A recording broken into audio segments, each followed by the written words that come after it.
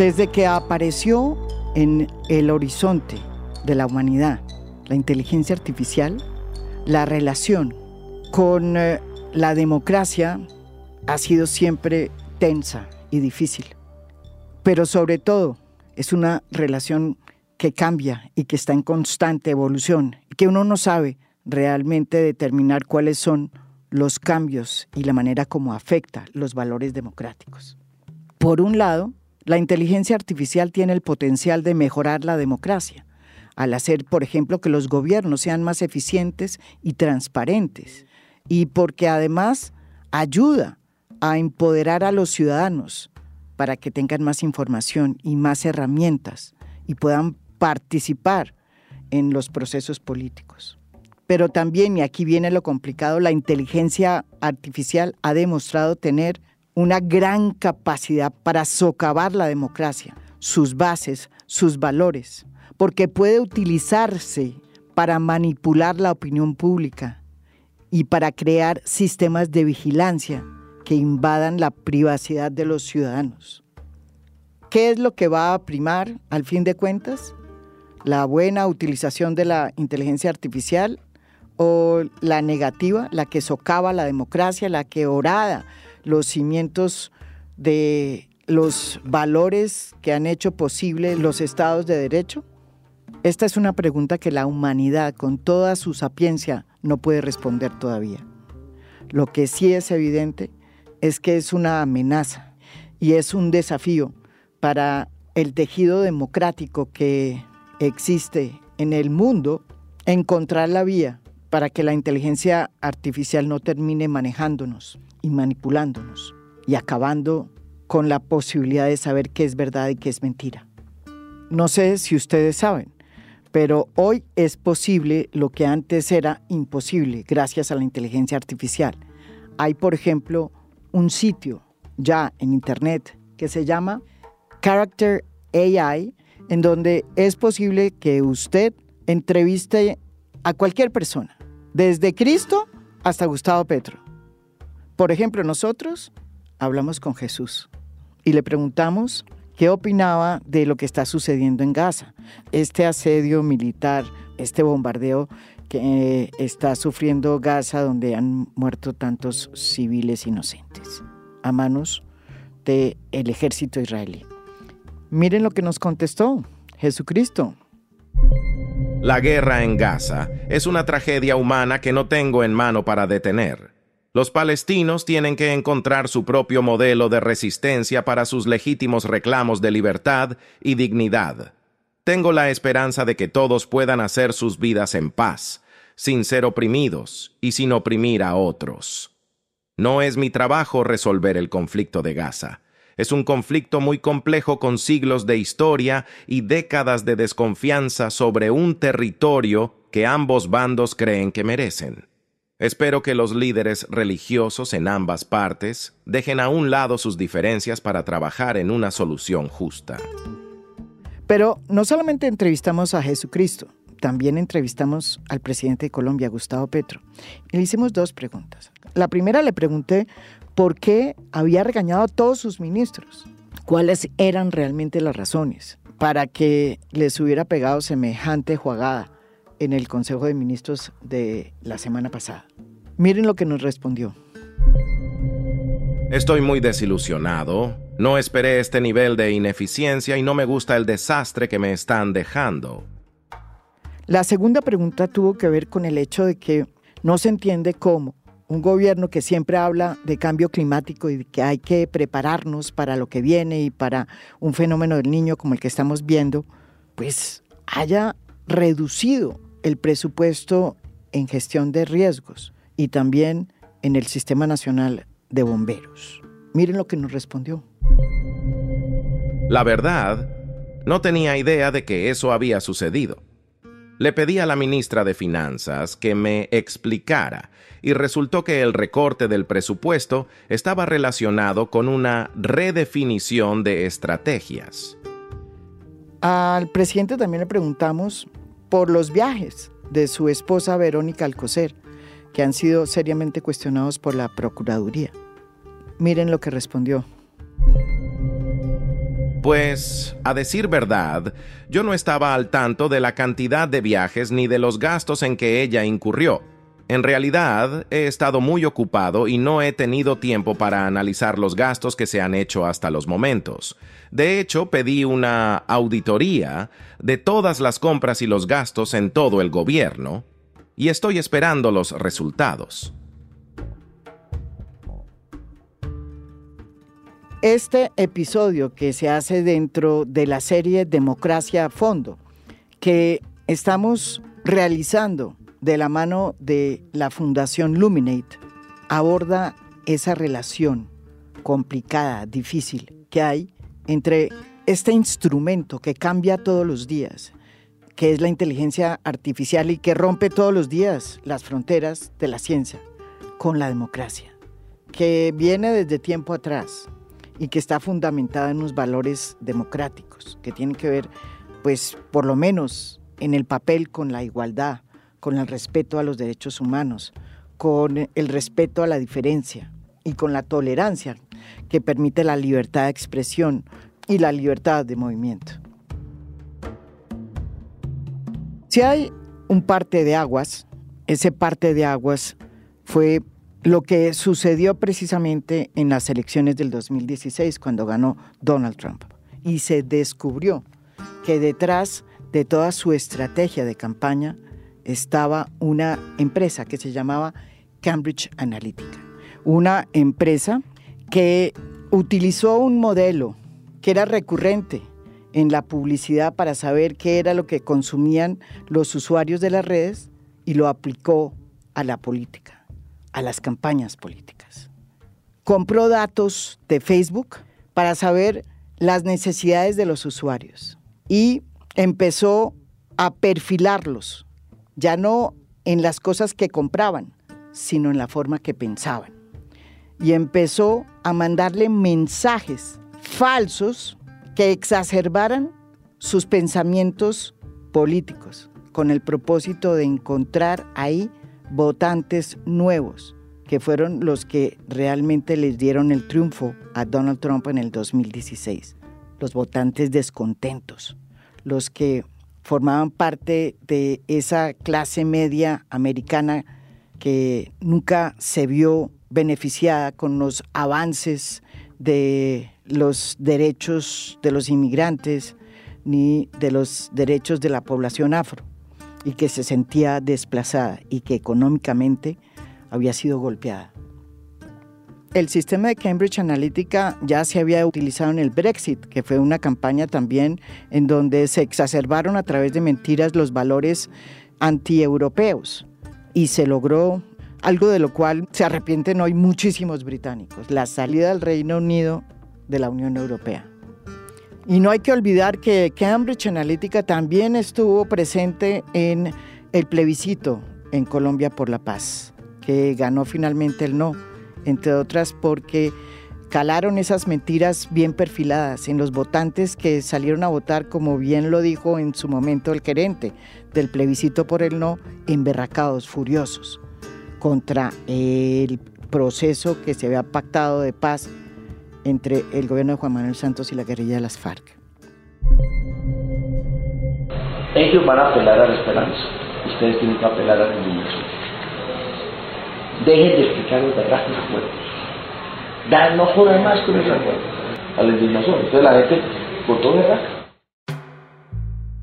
Lo que pasa hoy es que lo que hizo Cambridge Analytica lo están haciendo todas las empresas que están metidas en inteligencia artificial. Cualquier persona que tenga un computador puede perfectamente activar este monstruo. Una de las últimas campañas en donde se vio la presencia de la utilización de la inteligencia artificial fue la campaña de Javier Milei en Argentina.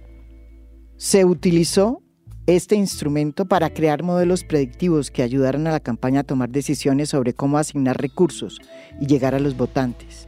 Estos modelos se basaron en datos históricos y en encuestas para predecir el comportamiento de los votantes y ayudar así a la campaña a desarrollar estrategias efectivas. La inteligencia artificial sirve para predecir lo que usted, yo o Mengano van a poder hacer en el futuro Y eso fue lo que hizo la campaña de Javier Milei. Además de estos modelos predictivos, la inteligencia artificial también se utilizó para crear herramientas de comunicación que ayudaran a la campaña a conectar con los votantes y movilizar a los voluntarios. No solamente la utilizó para los modelos predictivos, sino también utilizó para manipular la información y difundir información falsa. Siendo candidato, Javier Milei usó la imagen de Lionel Messi para intentar involucrarlo en su campaña a través de un afiche en el que aparecía el jugador de fútbol diciendo una frase que él nunca dijo y en la que se mostraba como un crítico del kirchnerismo, del que decía se había robado unos respiradores que él mismo había mandado. En X circuló una supuesta historia publicada por Messi en Instagram en la que se puede ver la figura de un león y el posteo se viralizó el día en que se llevaron las elecciones presidenciales. El tuit está acompañado por el siguiente texto: Leo Messi, votante de León Milei. La obsesión con el jugador del Inter de Miami se materializó en otra desinformación en la que a partir de distintos audios manipulados, Messi decía que hay que votar por Milei. También circuló una fotografía del jugador en la que posaba con el libro escrito por el entonces candidato Javier Milei. Así que yo le digo en la Argentina que si quieren un cambio, ¿verdad? Algo nuevo y hacer un giro de 180 grados, hay que votar en Milei, gente. Es así, no queda otra. Javier Pallero es un comunicador argentino, activista de derechos digitales. Él nos explica aquí en A Fondo qué fue lo que pasó en la Argentina y cómo fue que se utilizó para manipular a la opinión pública la herramienta de la inteligencia artificial. En cuanto a lo que pasó en Argentina, sucede que en particular el uso de inteligencia artificial para generar, por ejemplo, imágenes falsas o manipuladas de candidatos políticos, para realizar estos videos trucados o imágenes trucadas, no fue tan fuerte como nosotros hubiéramos pensado o esperado.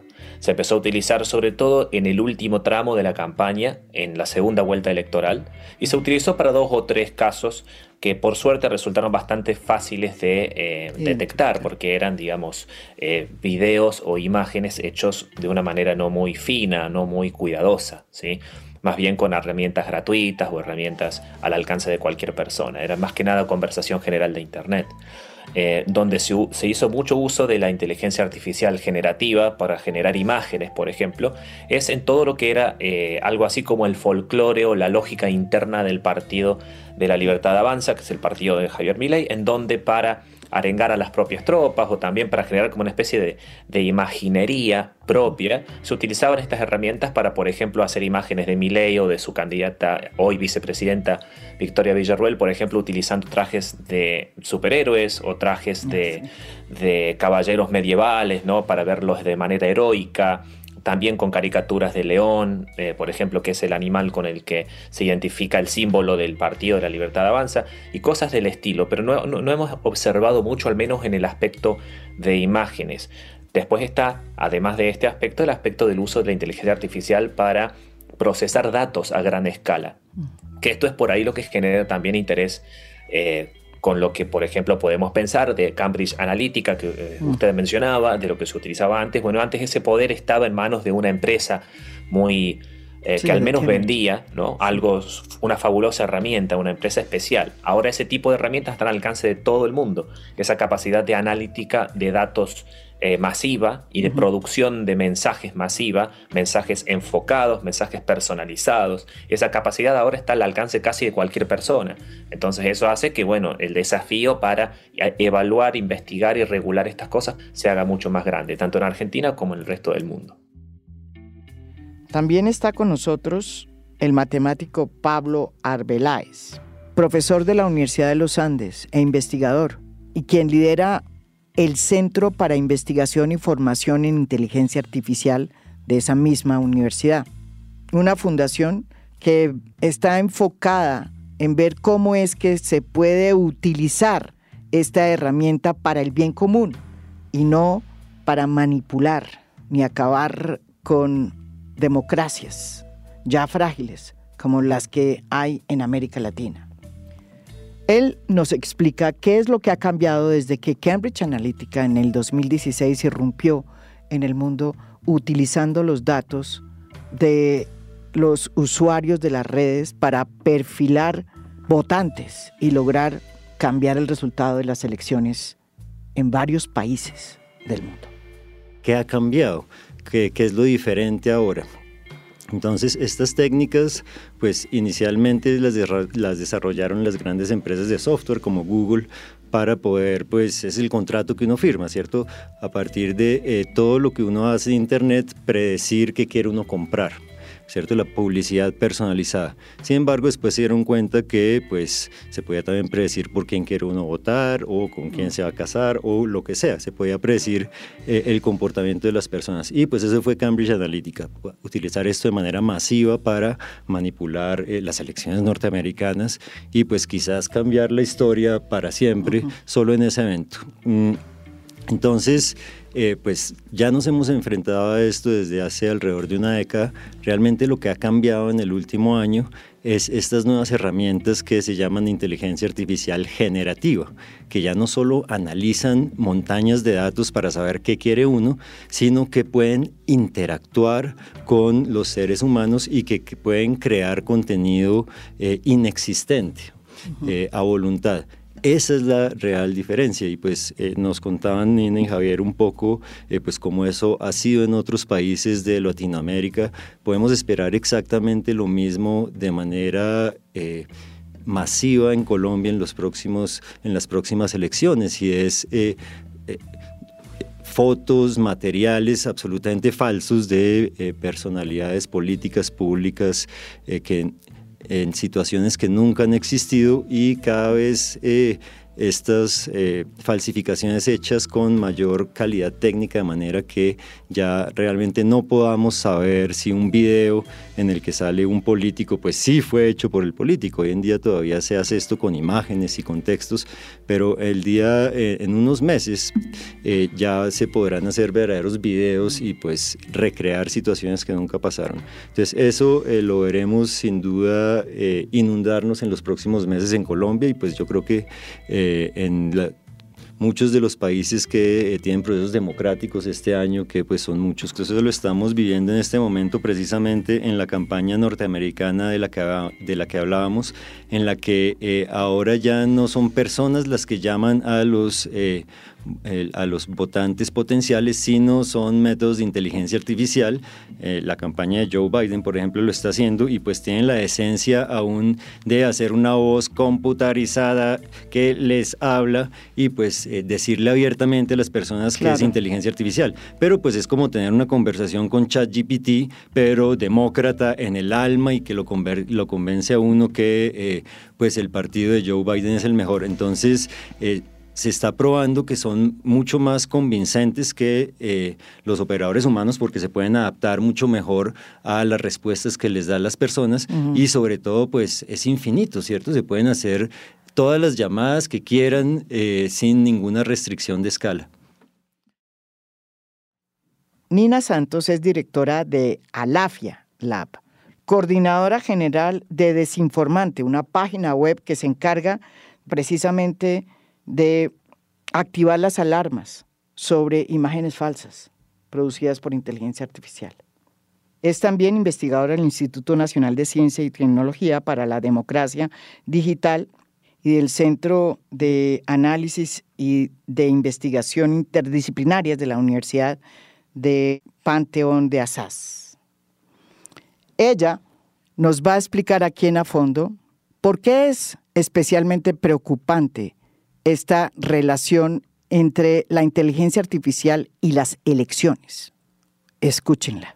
Sí, creo que hay dos cosas que nos preocupan especialmente en relación a la inteligencia artificial y las elecciones. Una primera cosa es, tenemos que ser capaces de diferenciar los tipos y los usos de la inteligencia artificial en los procesos electorales. ¿Cuáles son los usos que pueden de facto ser democráticos en términos, por ejemplo, de permitir que una campaña de un candidato muy chico en una parte muy distante de una pequeña ciudad brasileña pueda tener acceso a recursos de campaña que no tendría si no hubiera, por ejemplo, este uso de tecnología? Esto puede ser muy bueno, pero es un uso muy, muy específico y poco visto de la inteligencia artificial. Y de otra parte, los usos que pueden ser muy nocivos, muy malos para los procesos democráticos de tomada de decisión y de comprensión de la realidad. Porque no estamos hablando acá, o sea, creo que es importante que no tengamos una visión centrada solo en la tecnología, como si la tecnología ella misma pudiera hacer que las personas tuviesen un comportamiento o otro comportamiento. Creo que tenemos que pensar mucho en la interligación, en la interacción entre la tecnología y la realidad social. Entonces, ¿cómo es que la entrada, por ejemplo, de la inteligencia artificial en una realidad brasileña que es muy desigual, donde tenemos mucho racismo, mucha misoginia y muchas otras formas de prejuicio, puede hacer que estas formas de desigualdad tengan un tamaño aún mayor, que sean mucho más graves que son hoy? Entonces creo que esta es nuestra segunda preocupación, la interacción entre las nuevas tecnologías y las desigualdades y los prejuicios que ya existen en nuestra sociedad. Realmente lo que nos están diciendo estos expertos es que el problema no es la tecnología, sino lo mal que se utiliza y cómo esta tecnología tiene que ver directamente con el contexto de las sociedades a las que llega. Si esas sociedades son desiguales y tienen profundas necesidades no solucionadas, esta herramienta puede ser utilizada para atizar fuegos y encender el odio y la venganza. No puedo hacer más que coincidir con Nina en este aspecto, ¿no? De ir en contra de esta idea determinista de la tecnología. Esto es que el problema lo genera una específica tecnología o que lo soluciona una específica tecnología. Esto sucede en un contexto, ¿no?, de creciente desigualdad social, de crisis de las instituciones en todo Occidente, porque no nos pasa solamente a nosotros, en América Latina pasa en todo Occidente. Hay también un elemento que me quisiera agregar, que es que también, ahora sí, por causa de una tecnología en particular, que es, y no tanto una tecnología, sino por causa del dominio que tienen algunas grandes empresas tecnológicas sobre el mercado de la publicidad digital, eso generó también una gran crisis de ingresos para los medios tradicionales de comunicación. A la vez, el esquema de los medios tradicionales de la comunicación se viene concentrando desde hace varias décadas, desde antes de que Internet fuera un problema. Todo eso, ¿no? Medios concentrados de comunicación, a menudo muy cercanos al poder político de turno, crisis de los pequeños medios, hace que sea como la calidad del periodismo se vaya deteriorando, que se prefiera por lo general el clic rápido o la noticia que llama la atención y que genera indignación, antes que un análisis más sesudo o un análisis más completo y que cruce distintas perspectivas. Todo eso favorece la polarización política y afectiva que hemos estado viendo últimamente en todo el mundo, pero con sus características particulares también en América Latina. Y la tecnología, en este caso la inteligencia artificial, viene a potenciar eso, viene a hacerlo con más alcance y a hacerlo más rápido, ¿no? Pero bueno, este tipo de operaciones las hemos visto también antes. Como decía antes, operaciones de desinformación a veces no requieren grandes tecnologías, sino más bien descontextualizar una cita o tener, por ejemplo, una imagen falsa que no requiere demasiado trabajo. La gente ya tiene como una predisposición a creer, a aislarse, a sumirse solamente en su propio grupo y en su propia idea. Esta tendencia a la polarización ya existe. Por eso el principal problema no es de manipulación, sino más bien cómo esto fomenta un terreno que ya viene fértil para esas divisiones sociales, ¿no?, que están siendo explotadas en este caso por distintos actores políticos espurios. Siempre cuando hablamos de inteligencia artificial tenemos que hablar de las plataformas digitales, de Google, de YouTube, de TikTok, de X, de Facebook, porque estas plataformas son las responsables de que estas informaciones se difundan, de que se utilice la herramienta de la inteligencia artificial para manipular la información y manipular el pensamiento. Según el profesor Pablo Arbeláez, cada vez va a ser más difícil saber qué es real y qué no es. Y por ende, cada vez va a ser más difícil imponer una regulación hacia el futuro por parte de estas plataformas digitales. Miren lo que dice.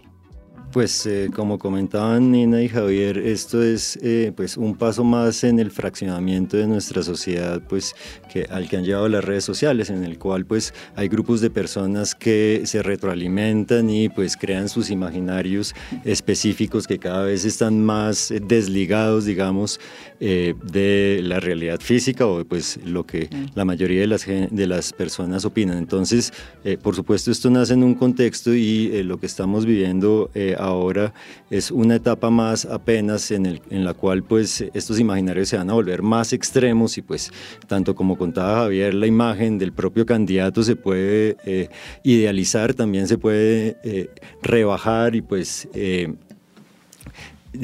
se puede atacar la imagen de los demás, de aquellos que no pertenecen a la tribu. Entonces la dificultad está en que pues el corazón del negocio de estas plataformas está precisamente pues claro, porque esa es la manera mediante la cual la gente regresa permanentemente a la plataforma y alimenta pues los motores de búsqueda para publicidad personalizada. Entonces, aún sí, pues es responsabilidad de todos controlar estos fenómenos, aún sí las grandes compañías de tecnología tienen políticas que deberían estarlo haciendo, pues ellos dicen que técnicamente es muy difícil y también pues quizás no tienen todos los incentivos para poder realmente controlar este tipo de contenidos que es cada día más difícil controlar. Esto es una tecnología a la cual todo el mundo tiene acceso y pues por lo tanto saber qué es real y qué no es cada vez más difícil. Entonces la regulación hacia el futuro se ve cada día más complicada. ¿Por qué? Porque todo el mundo puede hacer inteligencia artificial, es simplemente poner un chat GPT.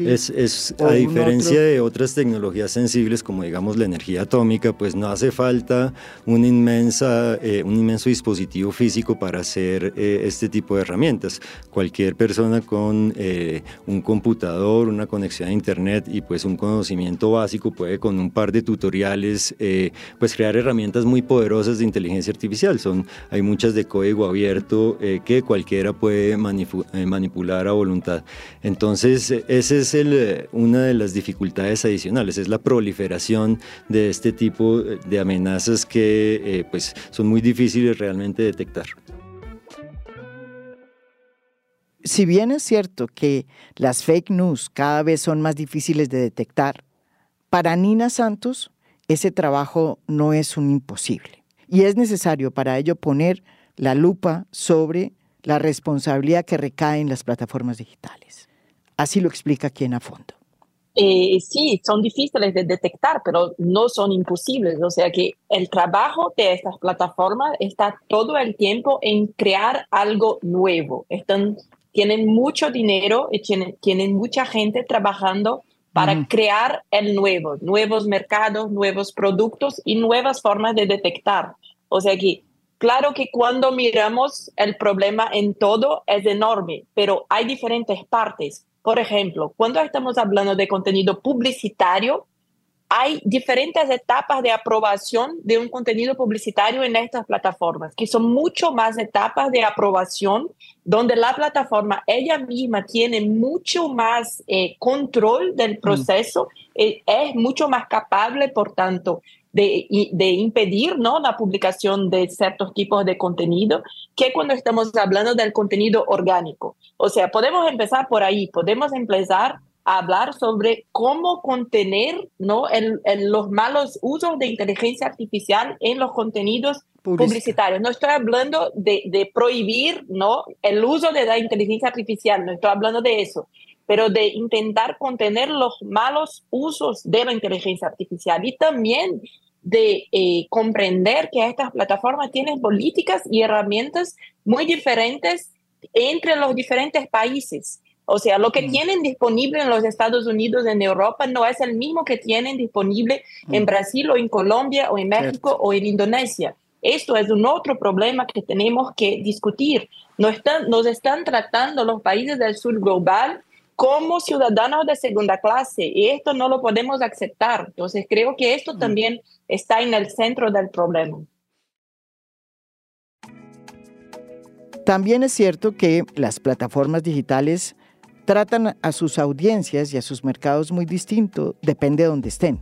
Si están en el norte, tienen unas políticas distintas porque allí están sus negocios. En el sur global, donde los negocios son menores, sus políticas son distintas. Nosotros somos parte del sur global. Esa diferencia de tratamiento por parte de las plataformas digitales la explica muy bien aquí Javier Pallero. Bueno, tiene mucho que ver con negocios, ¿no? Los principales mercados en donde las grandes empresas ponen anuncios, que básicamente es lo que sostiene a la mayoría de las plataformas digitales, están ubicadas en países del primer mundo. Entonces el público que más consume los productos que anuncian en las grandes plataformas digitales, la gran mayoría de los que más gastan, digamos, están en los países centrales. Y ahí es también donde muchas veces están sus casas matrices y, como acabo de decir, los mercados más jugosos, más interesantes. Por eso les interesa cumplir con la Unión Europea o con Estados Unidos, donde están sus casas matrices, mucho más que en países en donde su rédito económico es mucho menor y donde también el riesgo que perciben a nivel político también es mucho menor. Si me permites, quisiera ir a un punto también para remarcar lo que decía Nina, cuyas conclusiones yo comparto 100%, respecto de cómo detectar estas cosas. Hay un elemento a tener en cuenta también, que es, siguiendo una forma de pensar el problema de la desinformación, que se trata del esquema de los actores, los comportamientos y los contenidos. Muchas veces pensamos en los contenidos, cómo detectar cuando una pieza de información es o no es generada por inteligencia artificial, pero también podemos detectar otras cosas. Si bien se puede detectar esas piezas, y también se usa inteligencia artificial para detectar la inteligencia artificial, muchas veces se hace cada vez más complicado. Lo que podemos también poner el acento es en detectar a los actores que usan este tipo de herramientas, que no son solamente las únicas que usan. Como dijimos, es toda una cadena, una industria y una ingeniería de la desinformación. Y también identificar los comportamientos. Si nosotros vemos más o menos quiénes son, qué comportamientos tienen, qué incentivos persiguen, podemos empezar a anticiparnos inclusive a los movimientos que tengan esos actores y estar listos para cuando publican algo, para poner el acento bien cuidadoso para estudiar el tipo de contenidos que crean.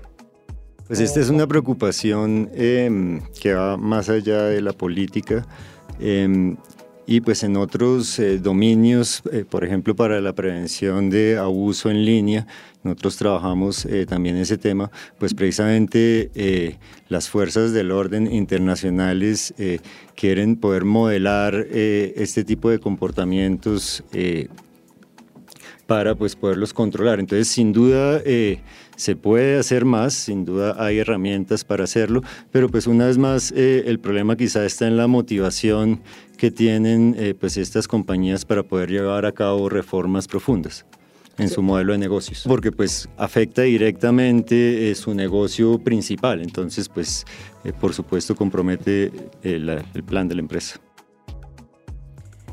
Otro de los factores que forman parte de este monstruo, si se puede decir, tiene que ver con el mundo de los algoritmos. Sin duda, el mayor invento de esta última era. Y su receta es como la receta de la Coca-Cola. Nadie la conoce, pero todos la consumen. El algoritmo es precisamente esa receta que han generado las plataformas digitales para decirnos a nosotros qué leer y qué no leer, para ordenarnos cuando nosotros buscamos, y que termina de alguna manera construyendo el mundo informativo en el que nos movemos usted y yo. ¿Cuál es el criterio editorial con que hacen esa selección de información? Pues no lo sabemos. Nina Santos nos explica muy bien la importancia de los algoritmos y por qué son determinantes a la hora de hablar de desafíos de la democracia?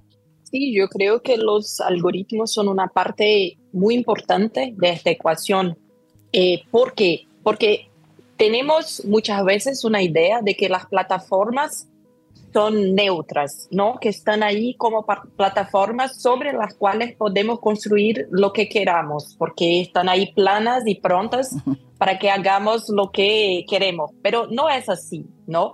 A mí me gusta pensar las plataformas como si fueran supermercados, ¿no? O sea, ellas mismas no producen las mercancías que están ahí en el supermercado, pero son ellas que van a poner las mercancías sea un poco más arriba o un poco más abajo o al frente de los ojos, que van a definir, por ejemplo, a qué horas el supermercado estará abierto o cerrado.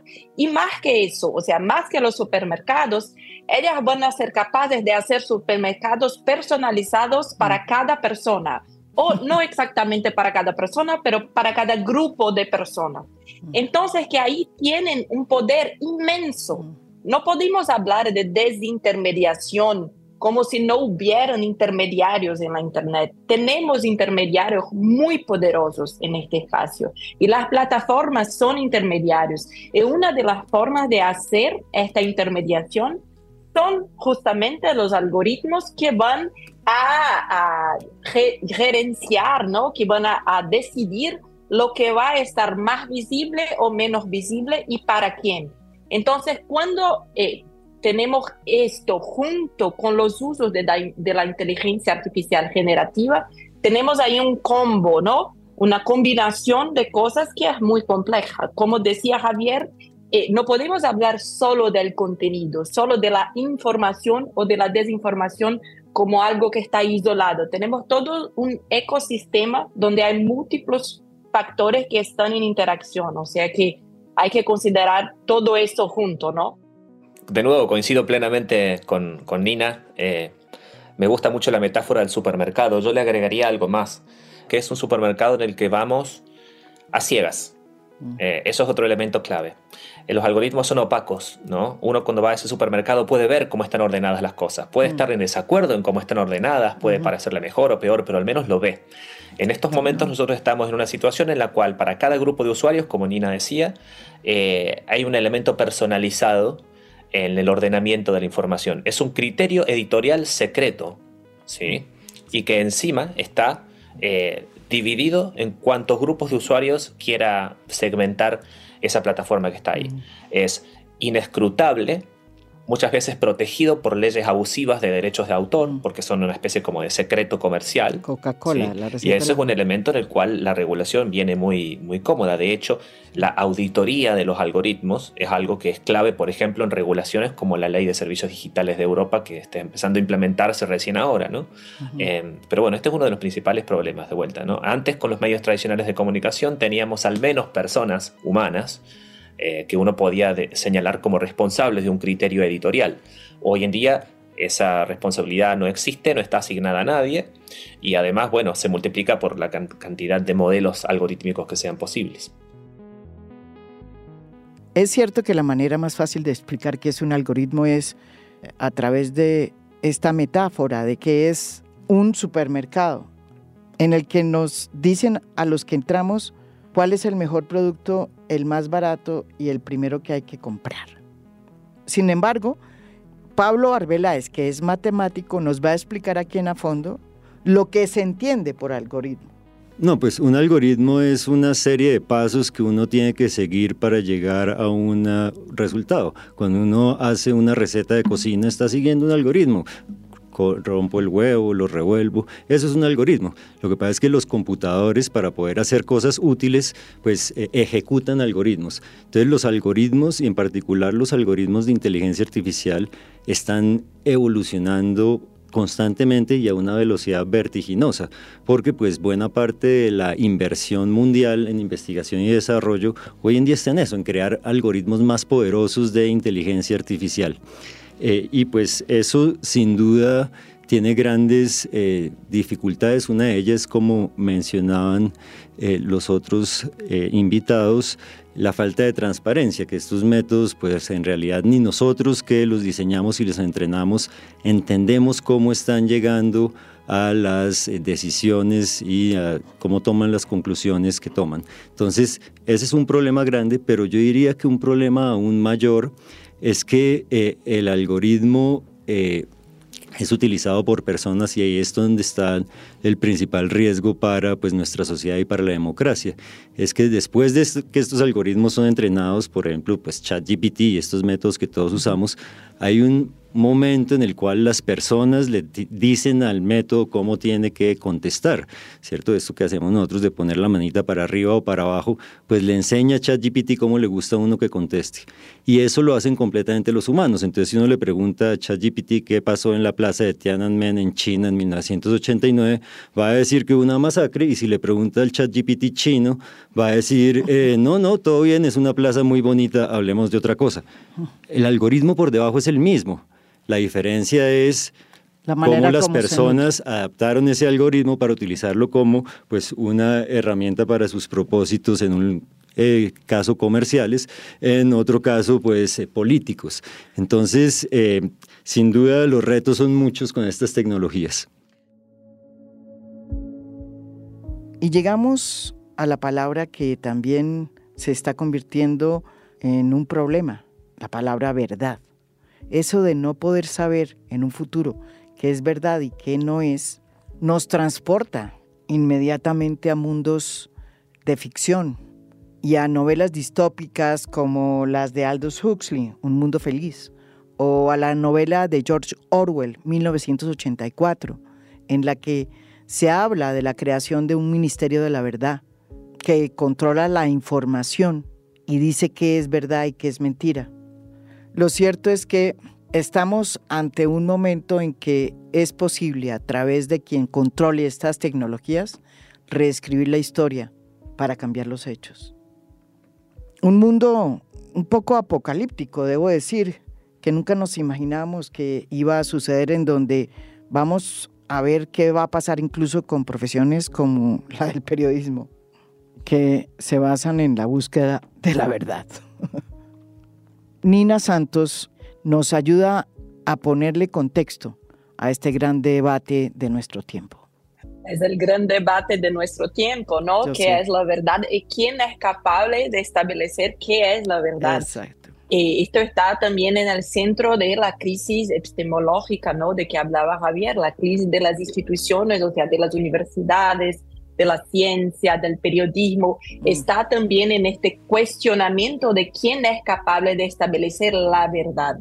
Pero ahí yo creo que hay quizás dos cosas importantes a pensar un poco. La primera cosa es que el proceso de establecer la verdad es siempre un proceso de poder, es siempre un proceso político. O sea que si pensamos históricamente, muchas veces cuando vemos las verdades de los fatos históricos, estamos hablando de una visión política, eurocéntrica o estadounidense del mundo, ¿no? Por eso creo que también cuestionar la verdad hace parte de un proceso de crítica que puede ser muy importante. Yo creo que la Internet, cuando abre las posibilidades de que más voces se puedan publicar, no necesariamente sean oídas, pero puedan publicar sus voces en la Internet, hay también un proceso muy importante de cuestionamiento de la verdad establecida por las camadas más poderosas de la sociedad, que es muy interesante. Pero por otro lado, claro que este cuestionamiento constante de la verdad nos crea un problema social. Cuando tenemos, por ejemplo, la pandemia de COVID-19 y no podemos entender qué está pasando, si hay que usar mascarillas o no, si hay que tomar la vacuna o no. Entonces, esto es muy complejo. Y ahí a mí me gusta mucho un argumento que utiliza un intelectual brasileño que se llama Eugenio Bucci, que nos hace pensar sobre la verdad factual. O sea, no estamos hablando de la verdad en el sentido más largo, pero sobre la verdad factual, sobre los fatos, lo que se pasó o lo que no se pasó de manera muy concreta y muy restricta. Creo que esto puede, ¿no?, nos ayudar a pensar y establecer reglas sobre eso. Por ejemplo, el Tribunal Superior Electoral en Brasil, en sus resoluciones, habla de fatos sabidamente inverídicos, o sea, que no son verídicos, que son sabidamente, o sea, esto no está bien establecido, quién lo sabe, pero se presupone que hay un conocimiento social compartido de que un cierto fato no es verídico, y es a partir de este concepto que crea entonces una serie de acciones que se puede tomar. Sí, de hecho me hizo pensar mucho, Nina, con esto de los hechos, ¿no? Los hechos en común. Qué difícil es, pareciera al menos en la internet que tenemos hoy, lograr un consenso sobre qué consideramos un hecho, ¿no? Está esta famosa tendencia de la gente que piensa que la Tierra es plana, por ejemplo. Hay toda clase de ridiculeces. Las vacunas, que suceden exacto, y las cuestiones de las vacunas también, en las discusiones. Lo que está interesante ver es cómo el espacio digital, tan importante como decía Nina, para la democracia, para la discusión, para el aprendizaje, para la participación cívica, cómo ese espacio digital se ha fragmentado. Es una cosa bastante curiosa y paradójica. El hecho de tener plataformas dominantes, muy pocas, que son los intermediarios necesarios e inescapables de todas nuestras interacciones en línea, ha hecho que por causa de los incentivos de negocios que tienen, nos hayamos atomizado, nos hemos cada uno encerrado en su propia burbuja ideológica, su propia burbuja de creencias científicas, pseudocientíficas, etc., ¿no? Entonces, lograr un acuerdo común, un espacio en común en donde podamos encontrarnos y decir, bueno, acá hay un mínimo que necesitamos acordar para poder trabajar juntos, para poder hacer un gobierno en un pueblo o en una ciudad, para poder tener preocupaciones en común, en donde pongamos de lado nuestras diferencias y avancemos juntos, eso se hace cada vez más difícil. Entonces yo veo complicado que si no nos ponemos a pensar en serio este tema de cómo consumimos la información y cómo interactuamos en línea, crear consensos básicos para la vida diaria y la gobernabilidad va a ser cada vez más difícil. Entonces creo que luchar contra la atomización y lograr espacios comunes de nuevo va a ser muy importante, incluidos los espacios comunes en la vida material, en la vida real. Hay una creciente tendencia también hacia la desarticulación de la educación pública, de los espacios públicos en donde la gente se encuentra. Eso no es menor. Eso también tiene que ver mucho con la capacidad de encontrarse con los vecinos, con los conciudadanos, y poder acordar cuestiones básicas para la convivencia. Sí, sin duda, pues la historia la escriben los ganadores, como decía Walter Benjamin. Sin duda, como hemos discutido, pues hay todo un contexto en el cual hay que entender pues estas técnicas, y hasta ahora hemos estado acostumbrados como civilización, digamos, a tener esta verdad factual que mencionábamos, este conjunto de hechos en los cuales pues todos son de acuerdo, nuestro axioma, digamos, nuestros axiomas como sociedad. Yo que soy matemático, pues estas tecnologías nos están llamando a pues repensar ese contrato social y lo están poniendo en duda, porque pues efectivamente están llevando a un fraccionamiento, a una fragmentación de la realidad. Pues cada vez es más difícil llegar a estos hechos comunes. Si uno le pregunta, por ejemplo, hoy en Estados Unidos a una persona qué pasó el 6 de enero del 2021, pues la mitad le va a decir que hubo una insurrección, y la mitad exactamente dice que hubo una pequeña fiesta patriótica. Entonces, pues eso ya está pasando hoy en día. Desafortunadamente, una consecuencia del uso que le damos a estas herramientas es exacerbar eso. Entonces, pues si pensamos en lo que viene ahora, la realidad aumentada, el metaverso, pues precisamente van a ser cajas de resonancia mucho mayores para estas maneras de pensar cada vez más contradictorias dentro de nuestra sociedad. Entonces, una vez más, todo está en cómo utilicemos nosotros esta tecnología, y el reto está en ser capaces de pues, aprovecharla para enfrentar los problemas que tiene nuestro mundo, acabar con el hambre, con el calentamiento global, la pobreza, democratizar el conocimiento, ¿cierto? Las promesas son infinitas, a nosotros pues hacerlas realidad.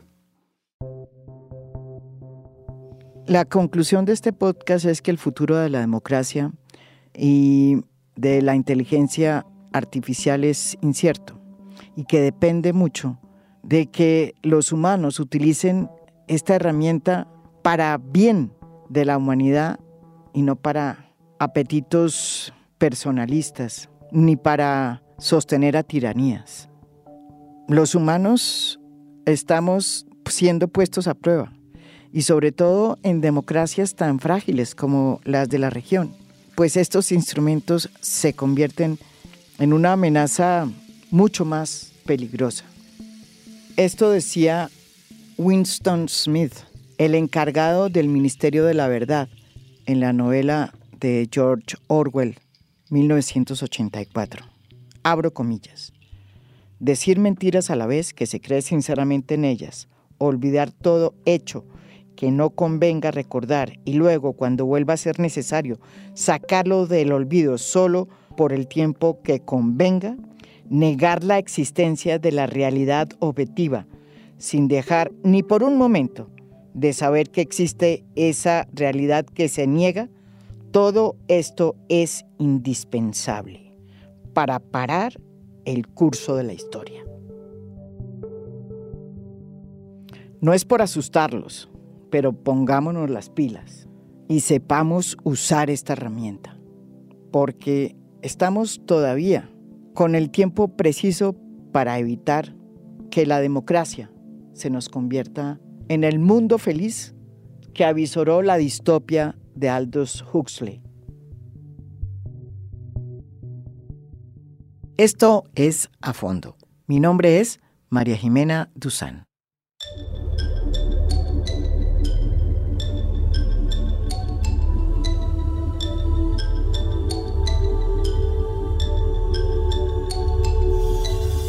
A Fondo es un podcast producido por Mafialand. Productor general, Juan Pablo Conto. Gestora de audiencias, Beatriz Acevedo. Postproducción de audio, Daniel Chávez Mora. Música original del maestro Óscar Acevedo. Nos pueden escuchar también en mi canal de YouTube. Gracias por escuchar. Soy María Jimena Duzán.